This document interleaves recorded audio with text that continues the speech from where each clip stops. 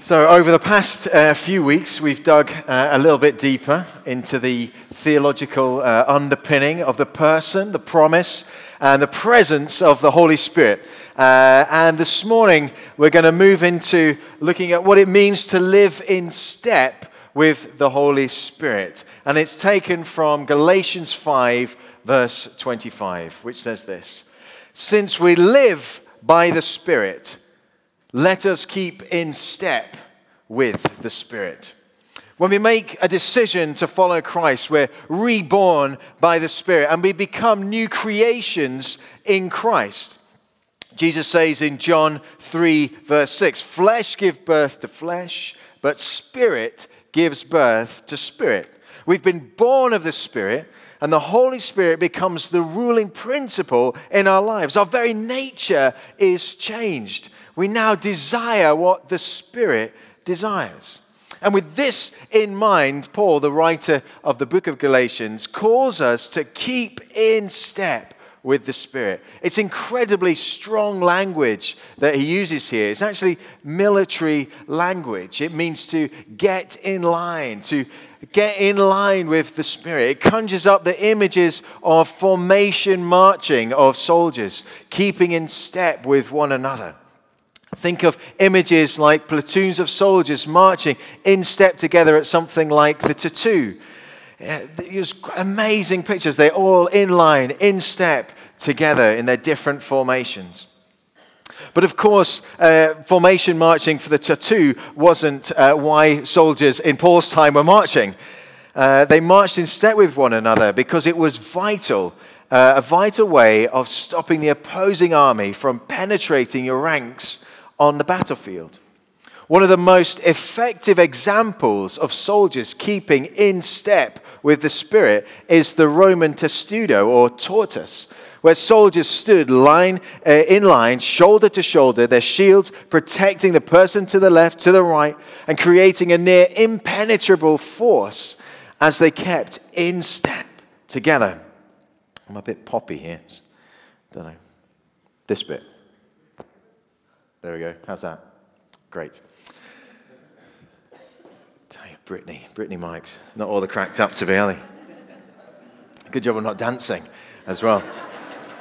Speaking of which, the language that we use to keep in step, to keep in line, does actually also relate to dancing. Think of a ceilidh. Think about how in a ceilidh, everyone, hopefully, keeps in step with the beat of the music, the rhythm of the music. They follow the instructions of the chorus. They go whirling around the room in time, in sync, hopefully not crashing into one another. Or think about those dance floor classics, which I love to get. Anyone who knows me, I love dancing. I love to dance. Think about those classics like Wigfield's Saturday Night, or the Macarena, or Cotton Eye Joe, something like that. There's really well-known, acceptable dance moves for these songs. As the first couple of bars begin, out of the chaos of the dance floor, lines begin to appear. People hear the beat of the music, they turn away from throwing their own shapes, and they fall in line and start doing the acceptable moves for the song. By the time the first verse is over, everyone is in unison, following the lead, getting in step, in line with the beat of the song.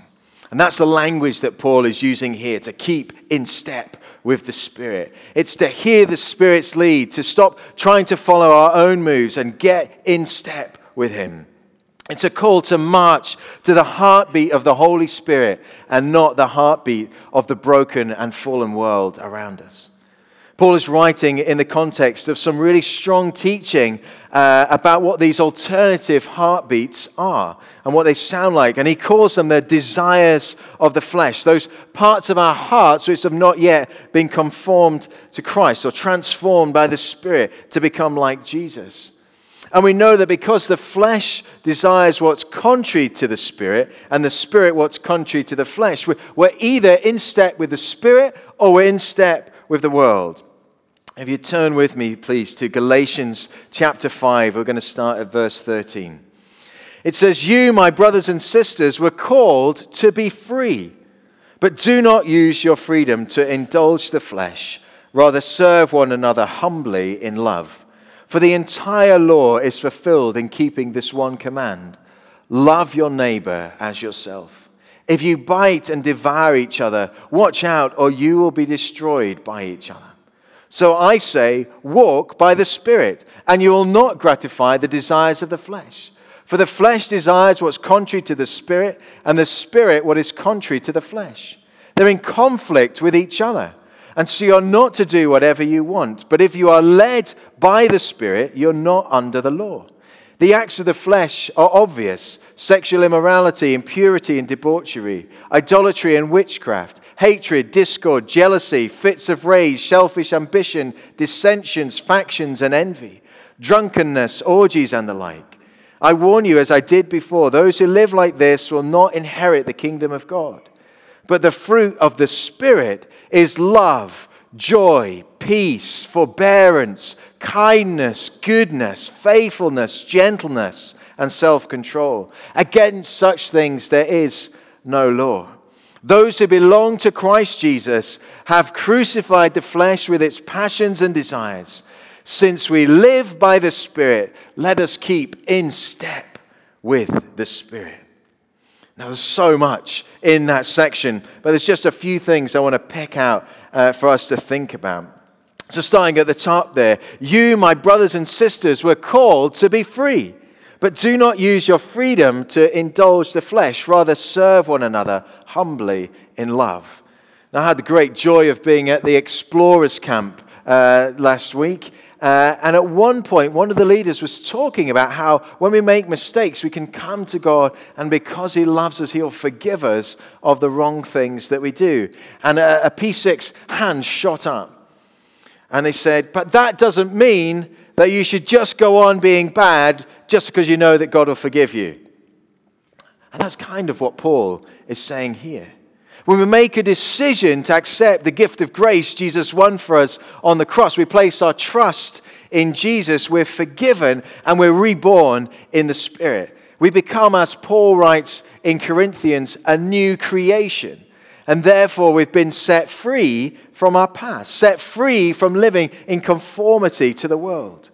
But this divine gift of freedom is delicate. Tim Keller writes, despite its divine source, our freedom is fragile and can slip from our grasp. See, the gospel has birthed freedom, but the world is continually calling us back to slavery. See, if we forget that we've been forgiven through Christ, made righteous before God, we can become enslaved to the thought of salvation by works or try to be good enough. And when we do that, we lose our freedom.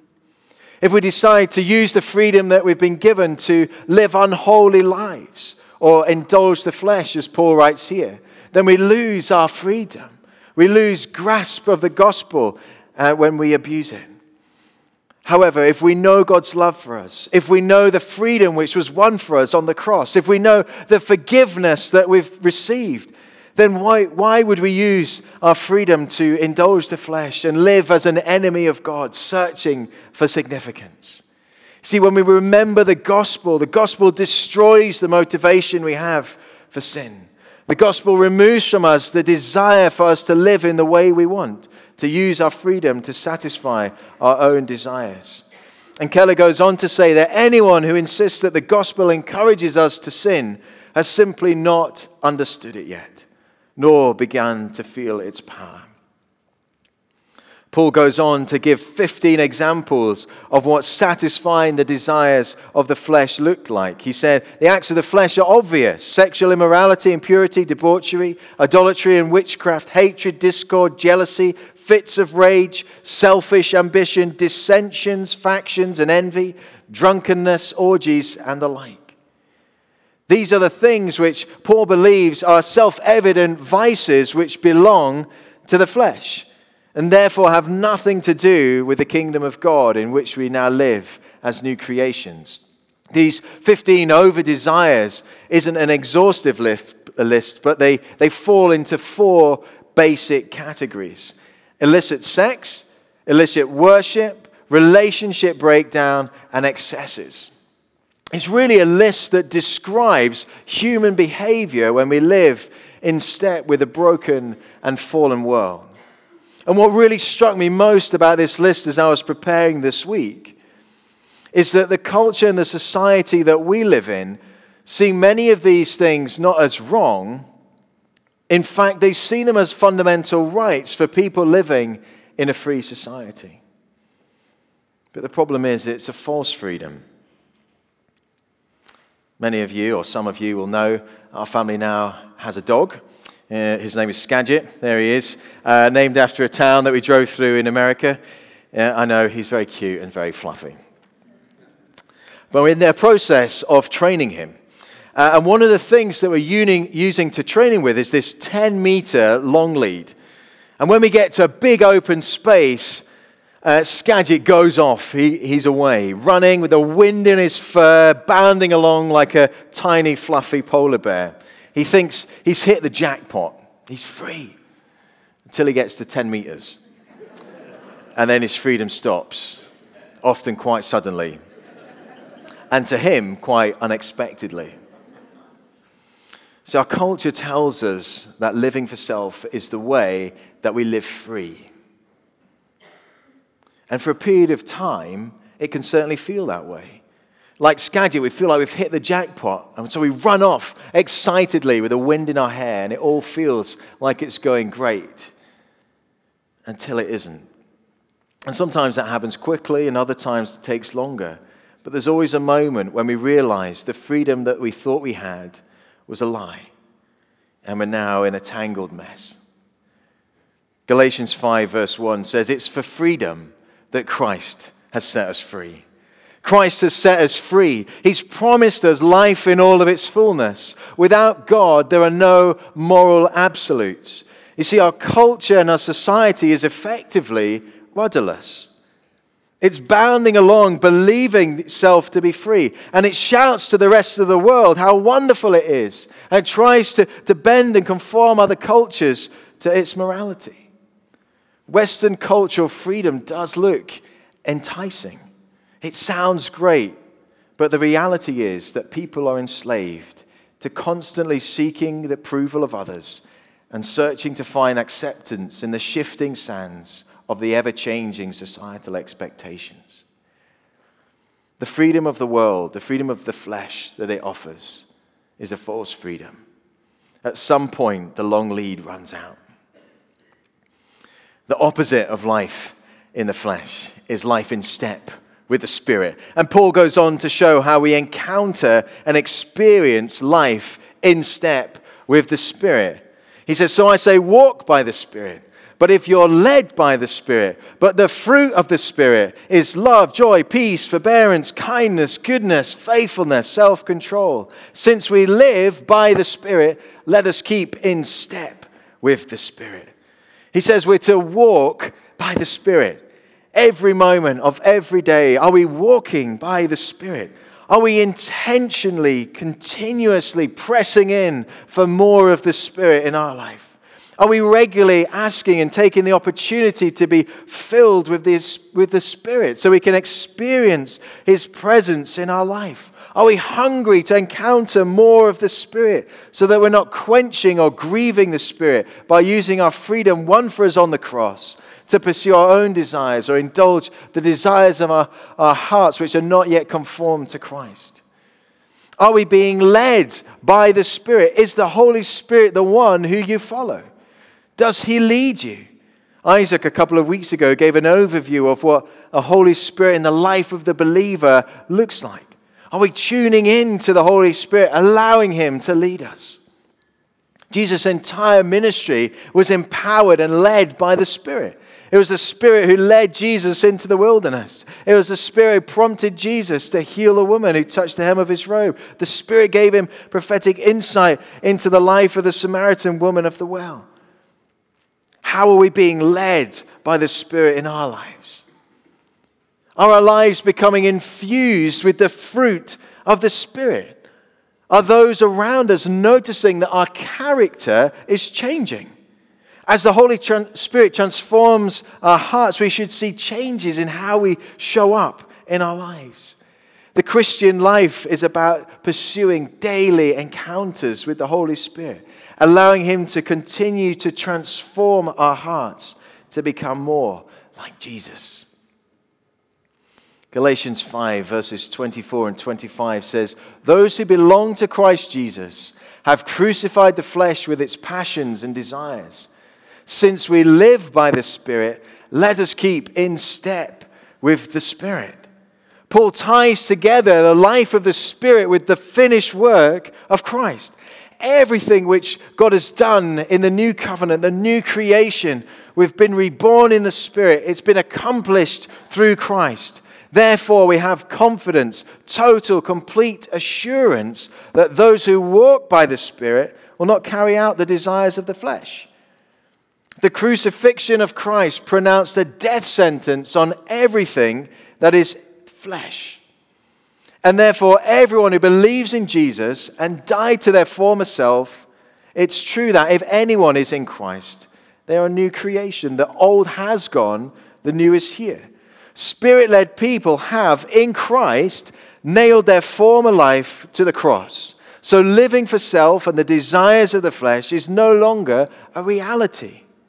That's the now of the kingdom of God.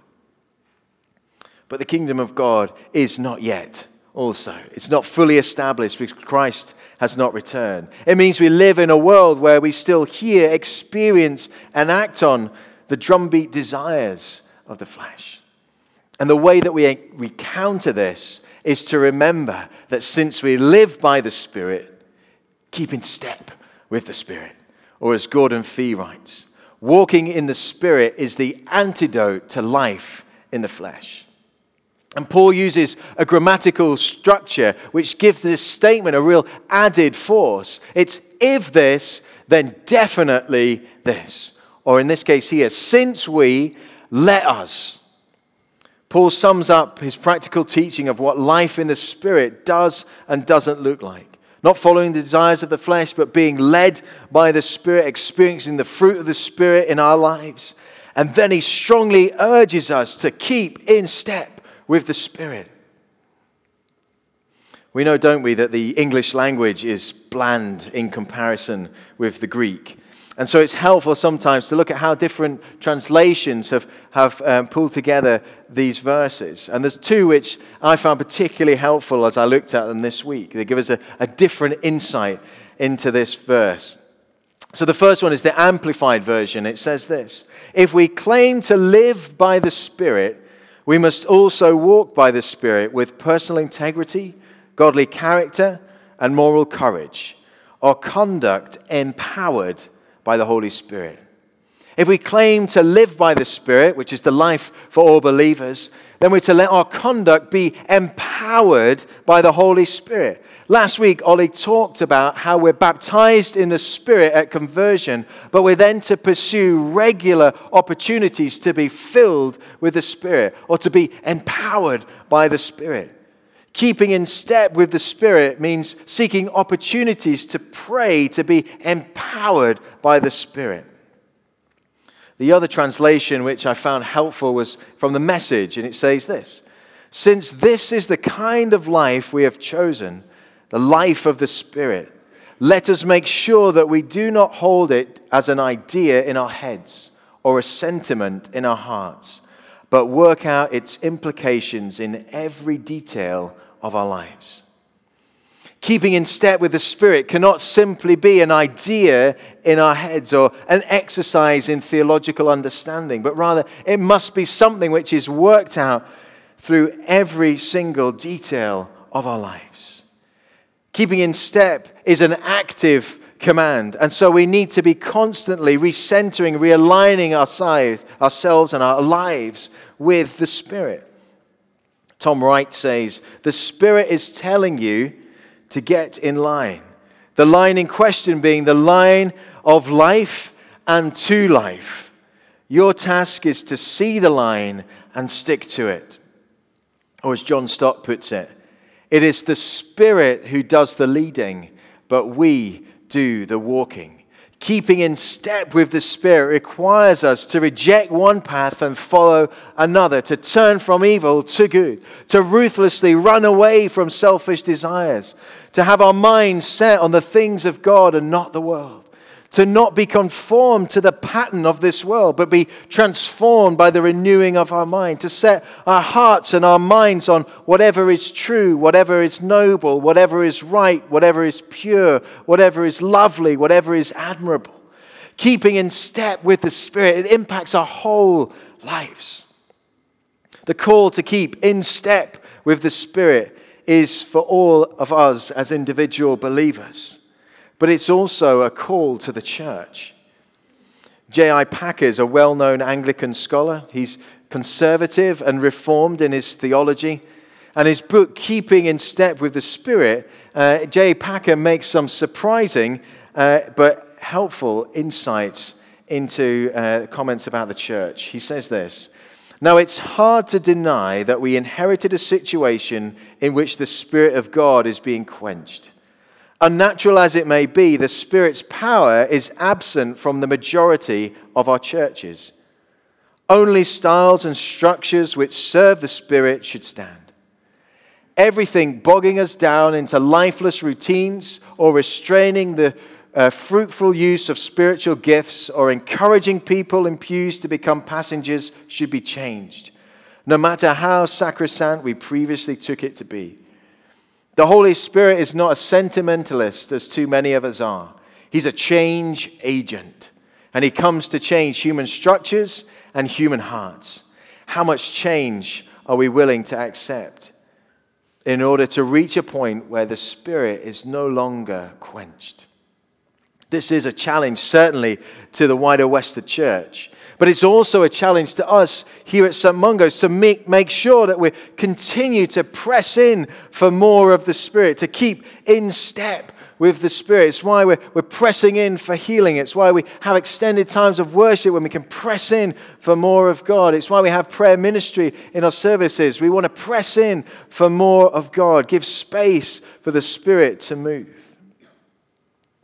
The church in Galatia that Paul was writing to was a thriving, Spirit-filled congregation. And then it wasn't.